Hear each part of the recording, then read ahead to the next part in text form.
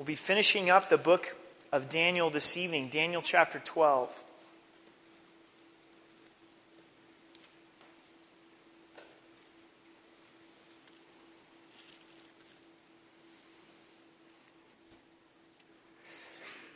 Do you believe that God desires to use your life? Do you believe it? In Ephesians chapter 2, a couple of famous verses that we know that we're saved by grace through faith. It's a gift of God, lest anyone should boast. Ephesians 2, 8, and 9. And then what does Ephesians 2:10 say? For we are his workmanship, created in Christ Jesus for good works that he prepared beforehand that we should walk in. God's love is so amazing to save us by his grace, but also to use us by his grace. Ephesians 2:10 tells us that God wrote good works for us to do before we were even saved. Isn't that incredible?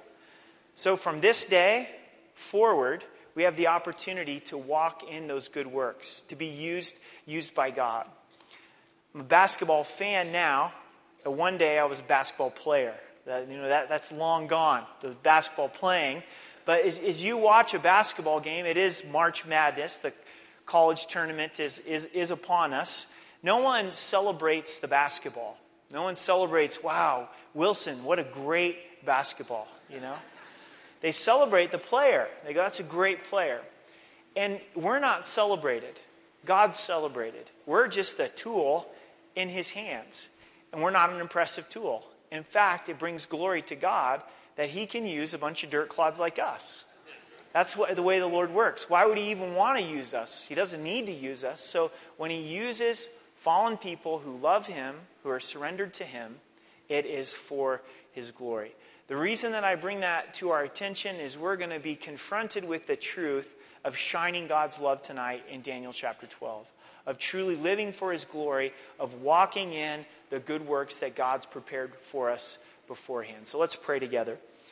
Father, we come before your word with reverence tonight, knowing that your word is set apart. You're holy, and you're loving, and you're good. We ask that we could gain your perspective of eternity and your heart for souls. You tell us if we're wise, if we shine like the stars of the heaven. And that's our desire. But so many times we feel that we fall short.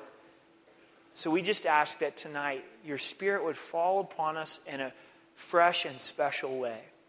Maybe some wondering if you can use them, that you would encourage them, and that we would all walk away laying hold of eternity closer in our hearts. And we thank you and we praise you. In Jesus' name, amen.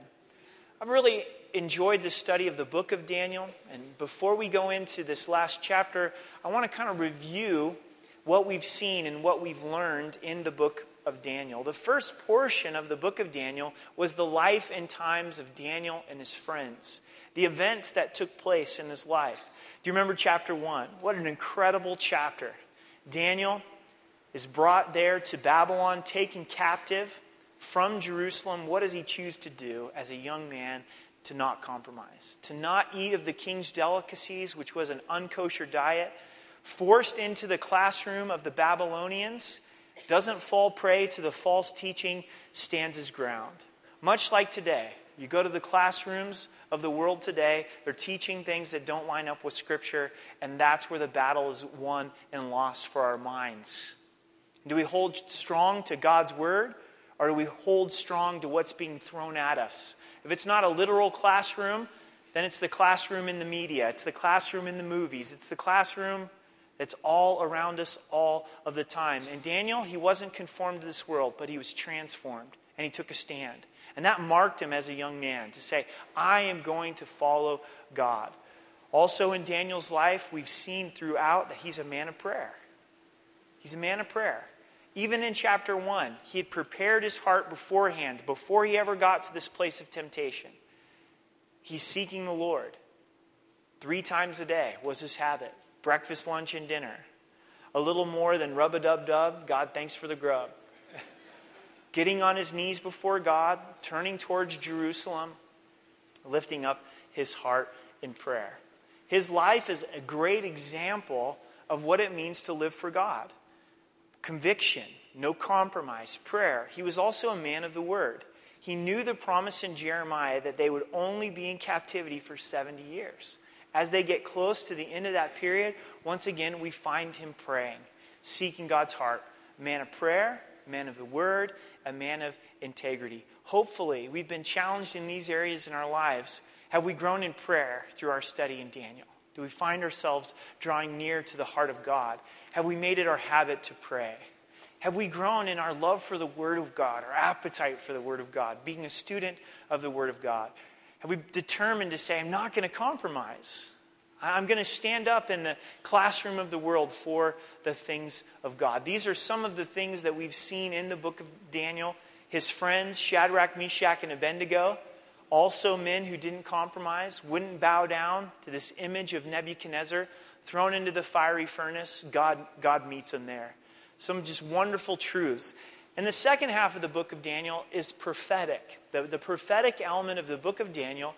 As we've looked at that second half, we've seen the theme that God's kingdom is the kingdom that lasts forever. What a time for us to be studying the book of Daniel. Do you realize in the 3 or 4 months that we've been studying the book of Daniel that the nations of the world have changed? There's been a revolution in Egypt, you know? A new government's forming in Egypt. Libya is in turmoil. Who knows what's going to take place there? Things have changed in Jordan. The whole landscape of the way things have been for many, many years in the world have changed just in the last 3 months. What we've seen through the second half of the book of Daniel is who's in charge of all that?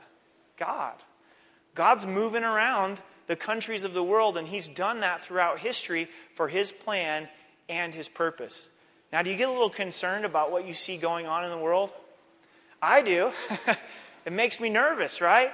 And I'm comforted by looking at God's power and his sovereignty, that he has a plan. He's orchestrating things to the ultimate end that he has in mind. He's seated upon his throne. He rules and he reigns.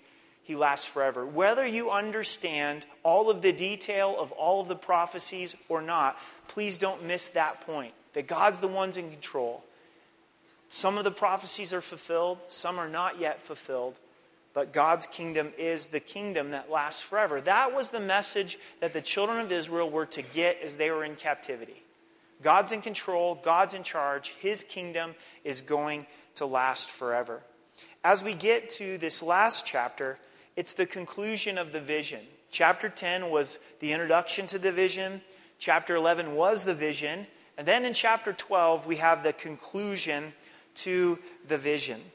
The end of our study last week, we saw the Antichrist, the nations being gathered together in the glorious land in Israel, leading up to the battle of Armageddon, the battle of Megiddo, flowing right into verse 1 of chapter 12.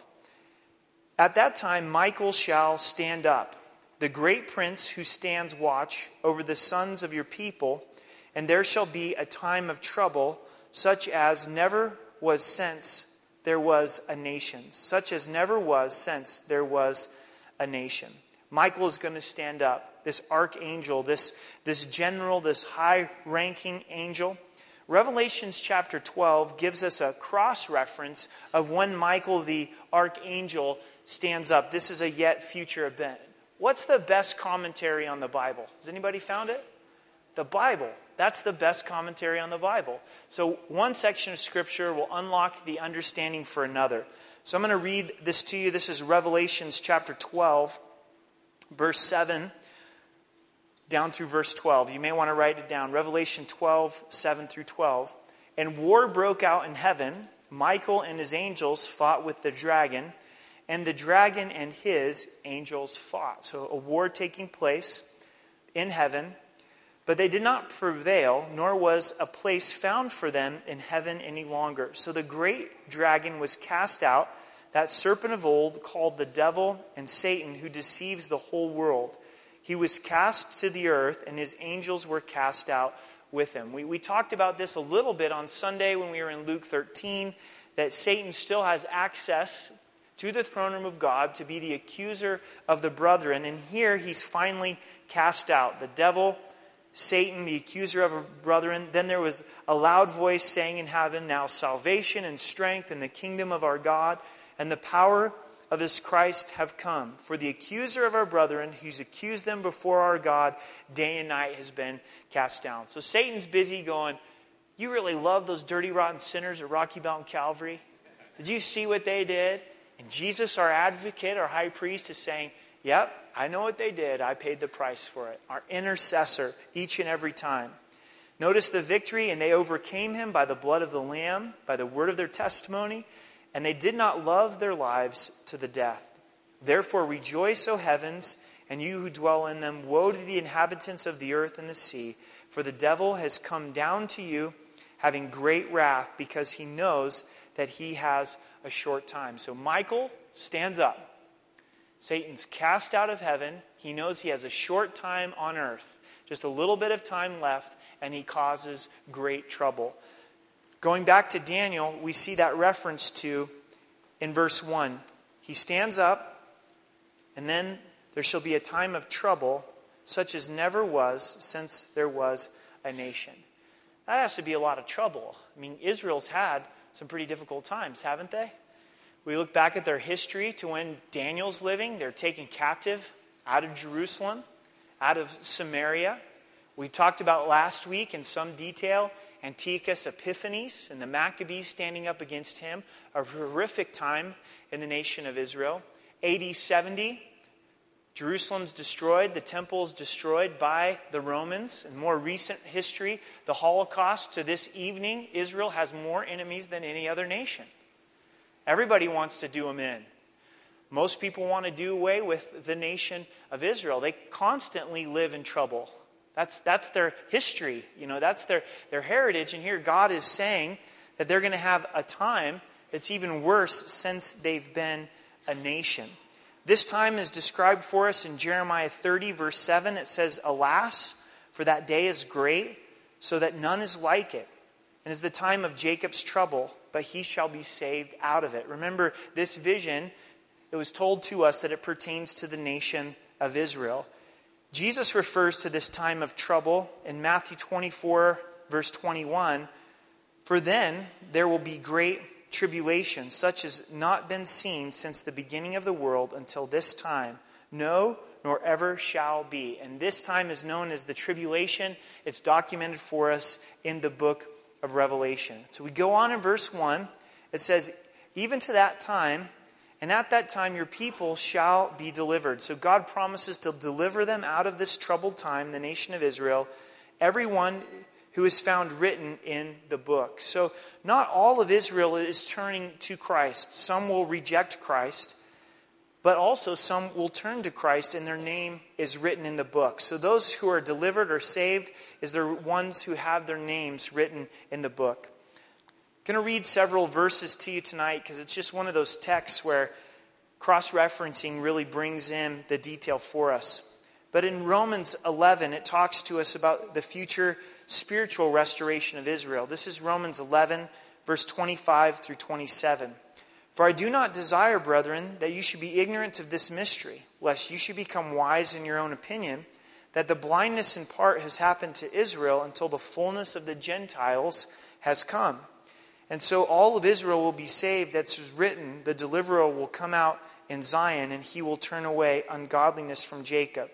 For this is my covenant with them when I take away their sins. So there's yet a future time where Israel spiritually turns to the Lord.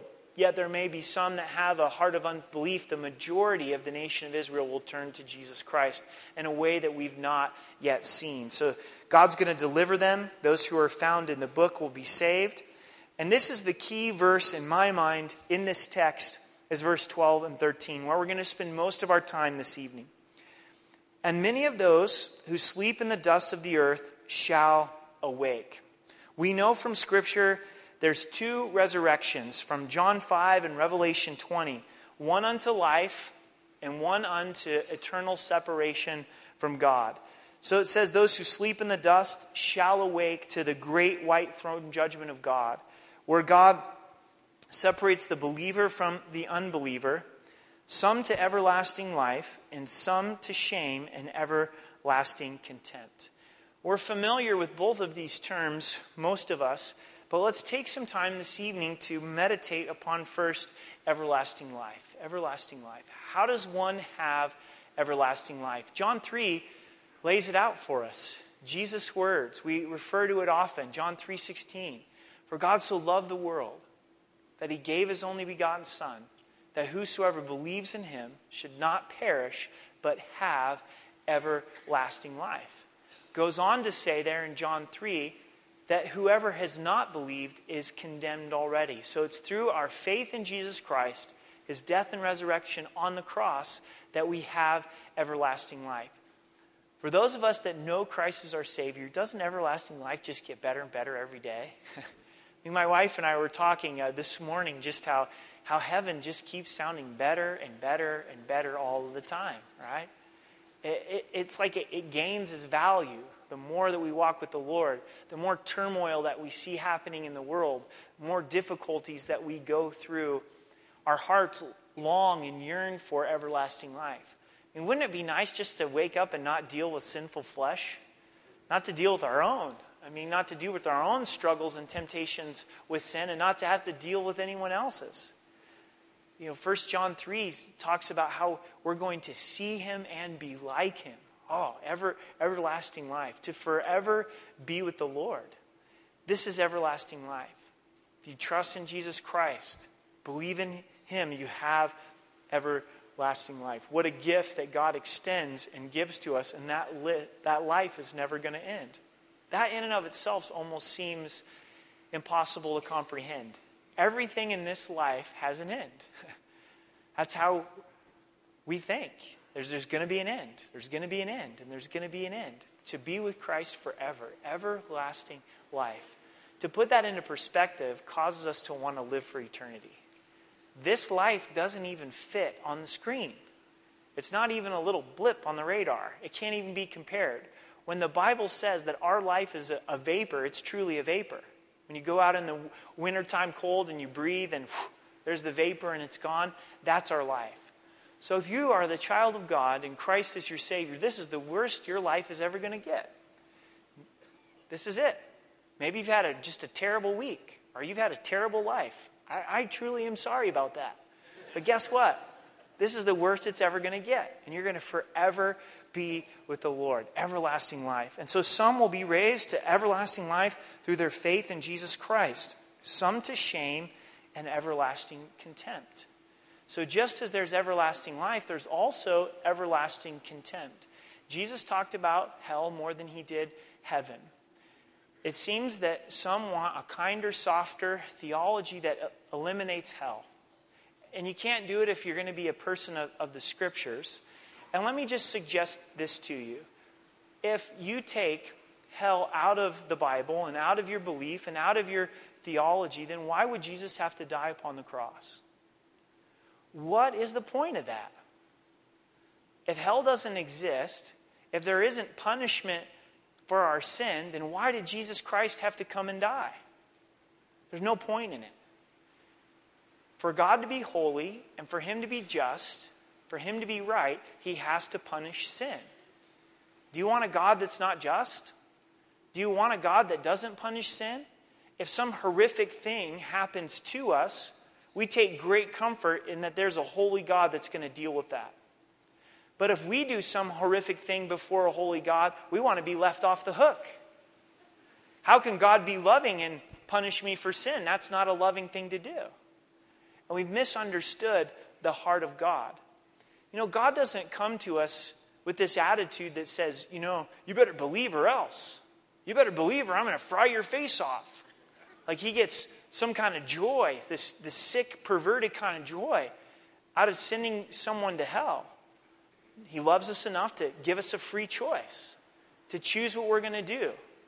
If we're going to believe in him or we're going to reject him, then he gives us his Son to die upon the cross for us so that we can have everlasting life.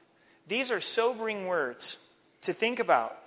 Everlasting life and everlasting contempt. I don't know what motivates me more. I don't know what compels me more. To think about someone being able to go to heaven, oh, that's compelling. To think about praying for someone, investing in them, sharing the gospel with them, and them having everlasting life, that's exciting. That's motivating. But it's also motivating to think about someone being in everlasting contempt, weeping and gnashing of teeth, a worm that dies not, the lake of fire, outer darkness, all the words of Jesus Christ. That's compelling, isn't it? To say, oh, Lord, I want to love that person the way that you love them. I want to share your word with them. I want to be involved in your life. This isn't fairy tales. This is the truth of God's word. Everlasting life, everlasting contempt. It's with this understanding of eternity that these words resound. Those who are wise. That means there's those who are foolish. Isn't that the truth? Right? So what is wisdom? I think a lot of times we think it's knowledge. It's not just knowledge. In fact, it's knowledge applied. Big difference. That's wisdom. Wisdom is taking knowledge that you know, what you understand about eternity, and applying it. That's wisdom. I think of it, a lot of it, like my gas gauge. My gas gauge's giving me knowledge. But sometimes I don't operate in wisdom and I don't apply the knowledge that I know. The gas light's been on for some time, and I think I've just got a few more miles, and a few more miles, and a few more miles. There's other times where I go, I'm getting the information, it's computing, it's going to save me time to put gas in my car, and if I don't run out of gas and all the time that it would take to get the gas can and that whole thing. So it's taking the knowledge that we know and applying it. So God's word's going to tell us, these are those who are wise. Those who are wise shine like the brightness of the firmament, and those who turn many to righteousness like the stars forever and ever. God says you're wise if you shine, and you shine like a star. God wants us to shine in a way of consistency. You look up at the stars and they're so consistent that you can plot your course by it. For so many years, the sailors would sail according to the stars. There's not this guesswork if the stars are going to shine. This indicates that our Christian life's not a fireworks show. God doesn't say, shine like a fireworks show. Be dazzling and get everybody's attention and woo! You're something awesome and you're something cool. No, God wants consistency. He wants a consistent light. When people around us, they know what to expect. You know what? They love Jesus Christ. They live a life for Jesus Christ. It may not be super dazzling or super impressive. It's consistent. It's a marathon, not a sprint. God's not looking for 3 months of a glorious walk with the Lord. He's looking for 30 years, 40 years, 50 years. However much time He gives us on this earth where there's consistency. Shine like the stars of the heavens. And as you shine, you turn many to righteousness. Proverbs 11:30 says this, the fruit of the righteous is the tree of life, and he who wins souls is wise. He who wins souls is wise. Ultimately, God's the one who does the work to bring someone to salvation, but we're wise if we have a heart for lost souls and desire to see people come to know Jesus Christ. A verse in the Bible we're well familiar with, Matthew 28. It says, go therefore and make disciples of all nations, baptizing them in the name of the Father, the Son, and the Holy Spirit. And lo, I'm with you always, even to the end of the age. There's a part of our Christian life that is go. Get out there amongst unbelievers, people that don't know Christ as their Savior, and make a disciple. So let's talk about some practicals. We want to shine. I think that that's our heart. I really do. We want to shine. Many of you are shining the love of Jesus Christ. This church is what it is because you're living for Jesus Christ and you shine the love of God. It is such a joy to pastor this church. Your love for Jesus Christ is contagious. Your heart for His words addicting. You love Jesus Christ. So it's not that this isn't happening in our fellowship and in our lives. But let's talk about the how. We've just talked about the why. Why are we to shine? Because eternity is real. And people are either going to heaven or they're going to hell. That's the why. That's the why we want to shine. But then how? How do we shine? In Matthew 5, verse 16, it says this, let your light so shine before men that they may see your good works and glorify your Father in heaven. People would see your good works and they would glorify who? glorify God. And that's tricky in and of itself, because sometimes we can do good works where we're kind of polishing the trophy. You know what I'm saying? We're like, hey, look at me. You know? Yeah, I'm one of those. I'm a Christian. Yep.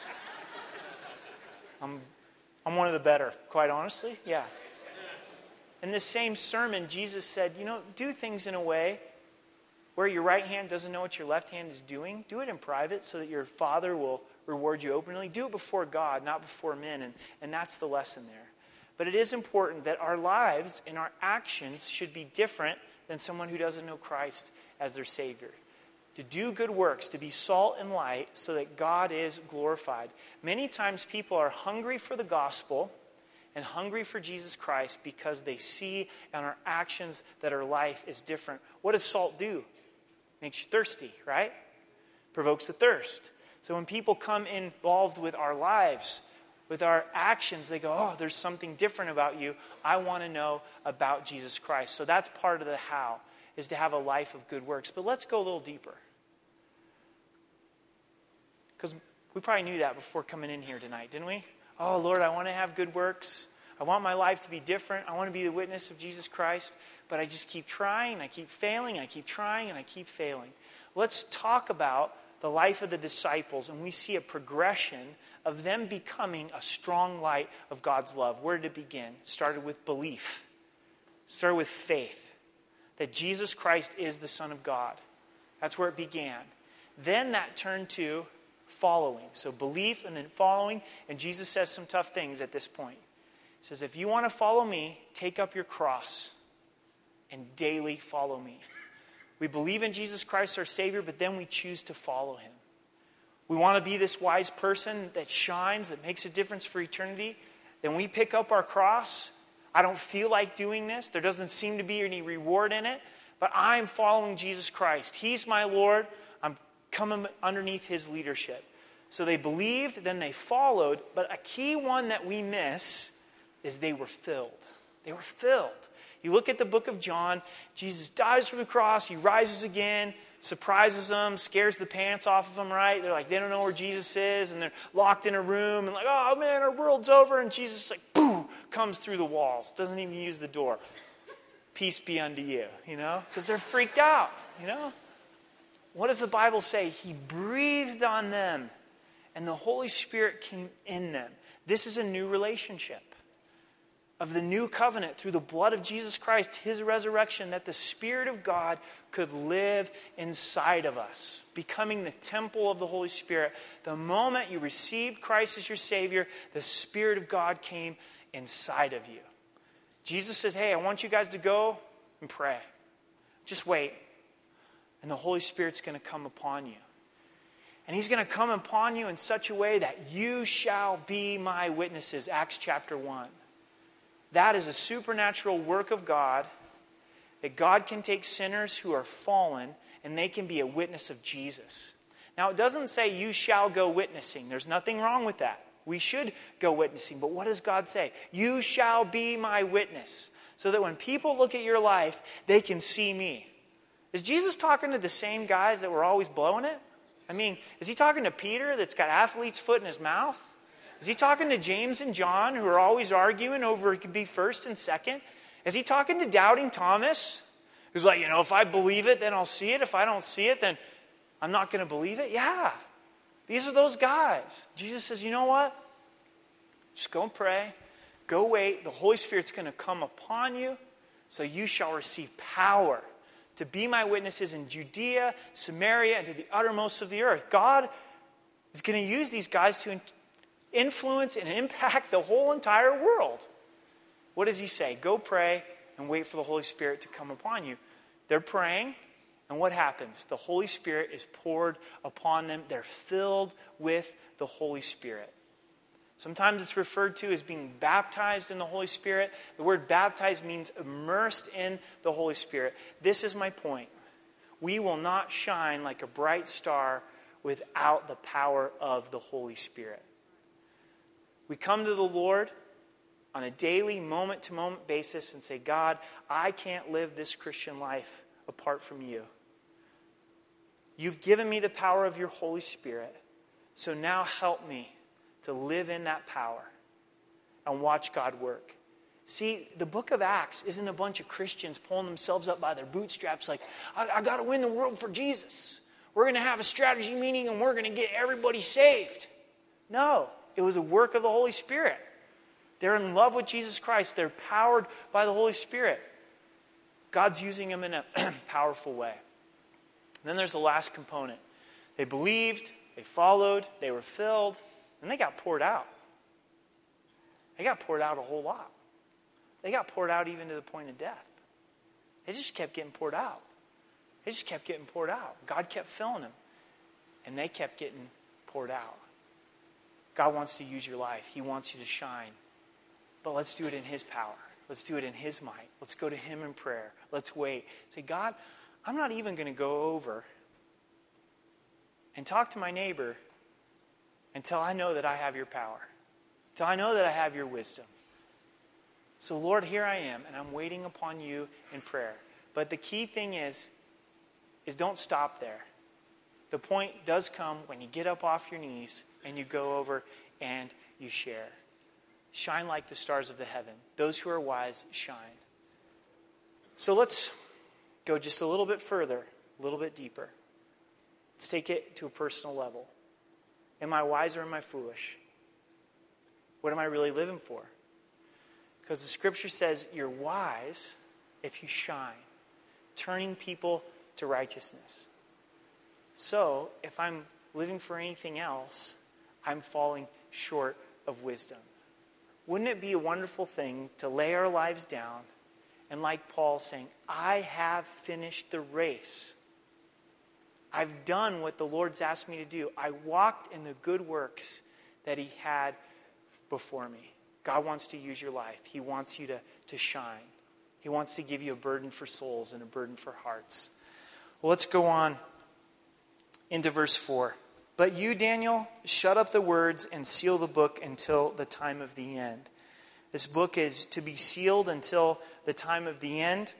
Daniel's not going to fully understand it. Many shall run to and fro, and knowledge shall increase. Do you know that there was a time in not too distant history that some believed your heart would explode if we went 30 miles an hour? Your heart would burst. The idea of going 30 miles an hour was just astronomical to previous generations. And then, I don't know, the last 150 years, so much has happened in this realm of transportation to previous generations who are reading the book of Daniel. They're like, to and fro? Like, I've lived my whole life in a 10-mile radius. You know, that's as far as I've ever gone. Now we travel at the blink of an eye, don't we? You can hop on a plane in Denver and be in Europe in the morning, no problem. Bouncing back and forth to all different parts of the world, driving, flying, it's no problem. And this was prophesied that this would take place. This is an indicator that we're moving towards the end, going to and fro, and knowledge shall increase. I think that we've seen a huge quantum leap in this just in the last 15 years, just in the last 20 years. This dates me a little bit, but the internet was just coming out when I was in high school, you know? Computers were thousands and thousands and thousands of dollars. They were super duper expensive. This whole idea of the internet was just like, you know, we used to look things up in dictionaries and encyclopedias, and I learned how to type on a typewriter. You know, that's what I learned to type on. Well, that day's gone. And what do we have? We have access now to more information than anyone in any other generation. I know that there's people on their phones and their iPads and stuff checking out what I'm saying right during the message, you know? What does Wikipedia got to say about Daniel's 70 weeks? And they're scrolling it all out and checking it out, and it's all right at the tip of the finger. In a lot of ways, it takes the fun out of life, because I wonder what the weather's going to do. Well, let me tell you. All of a sudden, here's the 5-day forecast. You got any question or you wonder about anything? Just let me Google that. Bam! But what's come from it? Knowledge has increased. We have access to more information. Some good, some bad. Wonderful Bible studies and Bible materials that are available now through the internet. And there are some blessings and obviously some things that aren't so good. But we see these things being fulfilled before our very eyes. In verse 5, then I, Daniel, looked, and there stood two others, one on this riverbank and the other on that riverbank. This takes us back to chapter 10, verse 4, where Daniel, with the same vision, says that he's on the Tigris. The same river is referred to here. Introduced to two that stood, one on this riverbank, on the other side of the river. And one said to the man clothed in linen, who was above the waters of the river, how long shall the fulfillment of these wonders be? So all of these visions and prophecies that we're reading in the book of Daniel, specifically this vision that's laid out, when is it going to happen? In verse 7, then I heard the man clothed in linen, who was above the waters of the river, when he held up his right hand and his left hand to heaven, and swore by him who lives forever, so swearing by God, that it shall be done for a time, times, and half a time. So it's thought that a time is 1 year, times refers to 2 years, a half a time refers to 6 months, so 3.5 years. And when the power of the holy people has been completely scattered, all these things shall be finished. And again, we cross-reference this to the time of trouble that's referred to in Revelation, that's referred to in this vision, going back to verse 1.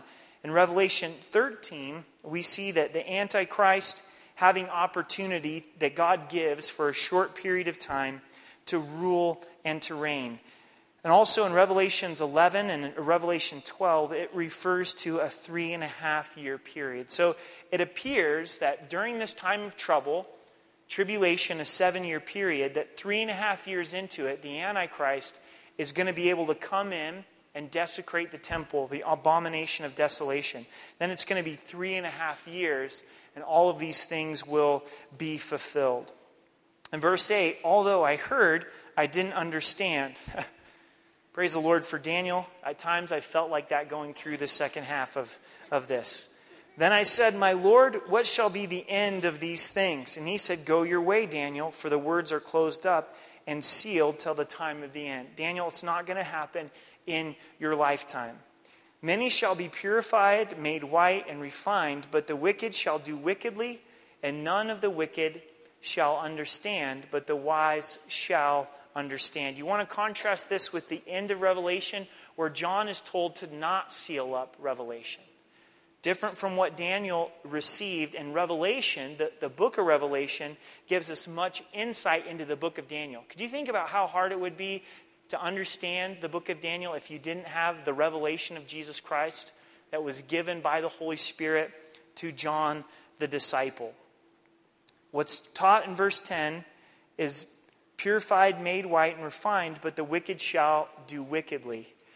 The wise understand, and the wicked continue in wickedness. So there's always going to be those who don't respond to the message of God that will continue in wickedness. We have this reference of the abomination of desolation, and from the time that the daily sacrifice is taken away and the abomination of desolation is set up, there shall be 1,290 days. The abomination when the Antichrist comes and desecrates the temple, then till the time of the end, it's 1,290 days. This is a 30-day extension. 3.5 years is 1,260 days. Why is there a 90-day extension? This is profound. I have no idea. There's some things that I put in a file of waiting for more information, and that's one of them. But there is a 30-day extension, and then there's a 45-day extension in verse 12. Blessed is he who waits and comes to the 1,335 days. So that's a 45-day extension from verse 11, but there's a blessing for those to wait for that 45th day. But you go your way till the end, for you shall rest, and will arise to your inheritance at the end of the days. And that concludes the book of Daniel. And my encouragement to all of us is this, is how is our lives going to change through the study of God's Word? And I would ask you tonight, before you go to sleep, because what happens if we put it on the task list, to the to-do list, a lot of times it just goes into oblivion. But if we can make a point before we go to bed, make a note, write it down somewhere, put it in a journal, on the fridge, one thing that God really taught you through the book of Daniel. You've been coming on Wednesday nights and studying it. Was it prayer? Was it the word? Was it integrity? Was it his sovereignty that he rules and reigns over the affairs of men and you have more confidence in the things of God? Is it tonight in this last chapter about, I want to be wise. I want to shine like the stars of heaven. And God, that's the verse that you really put on my heart. So please help me to live that out through the power of the Holy Spirit. And to take that nugget and say, okay, Lord, now please help me to live it out and apply it. Then we're headed into a fabulous section of Scripture. Now, how many of you have heard a verse-by-verse study through Hosea? You don't have to raise your hand, but please read ahead. It's fascinating. We're going to have a blast continuing to study through the rest of the Old Testament. We're going to hit some wonderful books that are very rarely studied. So we're looking forward to that. And then would you do this? Would you do this? Would we commit to praying for lost souls? Commit to it. That's where the burden begins, and that's where the fruit is praying for lost souls.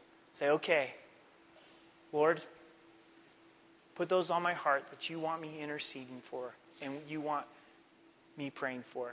I'm so thankful that I had a mom who relentlessly prayed for me because I was a hard heart. And God's kindness went out. And the Lord answered my mom's prayers. Maybe you've been praying. You've been praying for many, many years. Keep praying. And may God just expand and expand our heart for the lost, and then take a step of faith. Love somebody. Share the gospel with them. In sharing the gospel with someone, it's a win-win situation. Do it in love. Do it in compassion. What's the gospel? That Jesus died for their sins and rose again according to the Scriptures to repent and be saved. If they reject it, it's still a win situation because they heard the gospel. If they accept it, they come to know Christ as their Savior. This whole idea that you have to be on staff at a church to be in ministry, a lot of times people talk with me and say, I just want to be in full-time ministry. I look at them, I go, you are. You are in full-time ministry. Do you know that you're the ones that are really doing the work? You're the ones that are getting to interact with people that don't know Christ as their Savior. You're God's ambassador. You're God's missionary in the place that you live, in the place that you work, and God wants to use you. And if there's any testimony that we get from Scripture, is God used fallen people that were surrendered to Him. God didn't present people in Scripture that we can't relate to. He gives us a bunch of knuckleheads, Genesis to Revelation. Says, these are a bunch of people that love me, that served me, and look how I used them for my glory. He wants to use the weak and the foolish. We qualify. That's all. He just says, I want weak and foolish that are available to me. Find the nugget in Daniel. Pray for lost souls. And allow the Lord to use your life. Let's stand together and let's pray.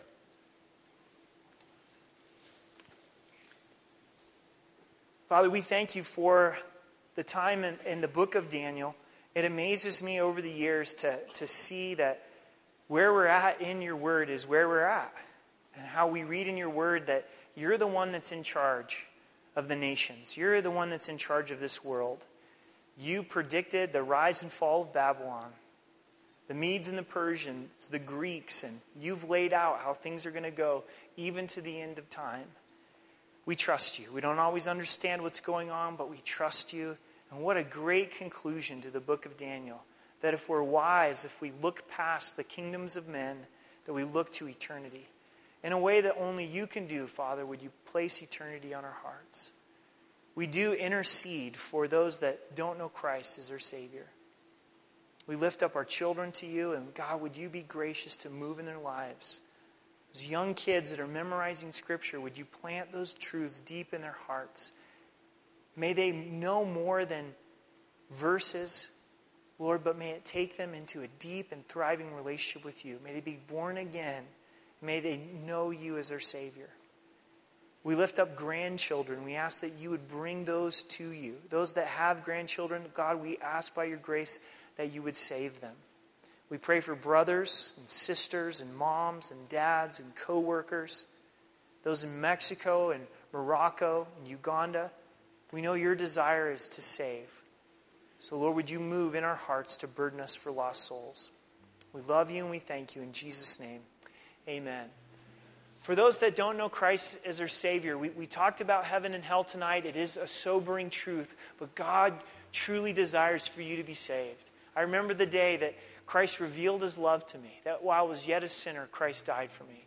If you've never come to that place of believing in your heart that God exists, that he's real, that he sent his son to die for your sins and rise again, he paid the price for your sins, but you have to receive that gift through faith. If you've never made that decision and you desire to, as we head into this time of communion, please come down. There'll be those available to pray with you and introduce you to Jesus Christ. If you need prayer for anything, we'd love to pray with you and pray for you. The communion table is open for you to spend time in fellowship with the Lord tonight. May God bless you and keep you, cause his face to shine upon you. May he use you in an incredible way for his glory and his purposes. Let's just continue in worship.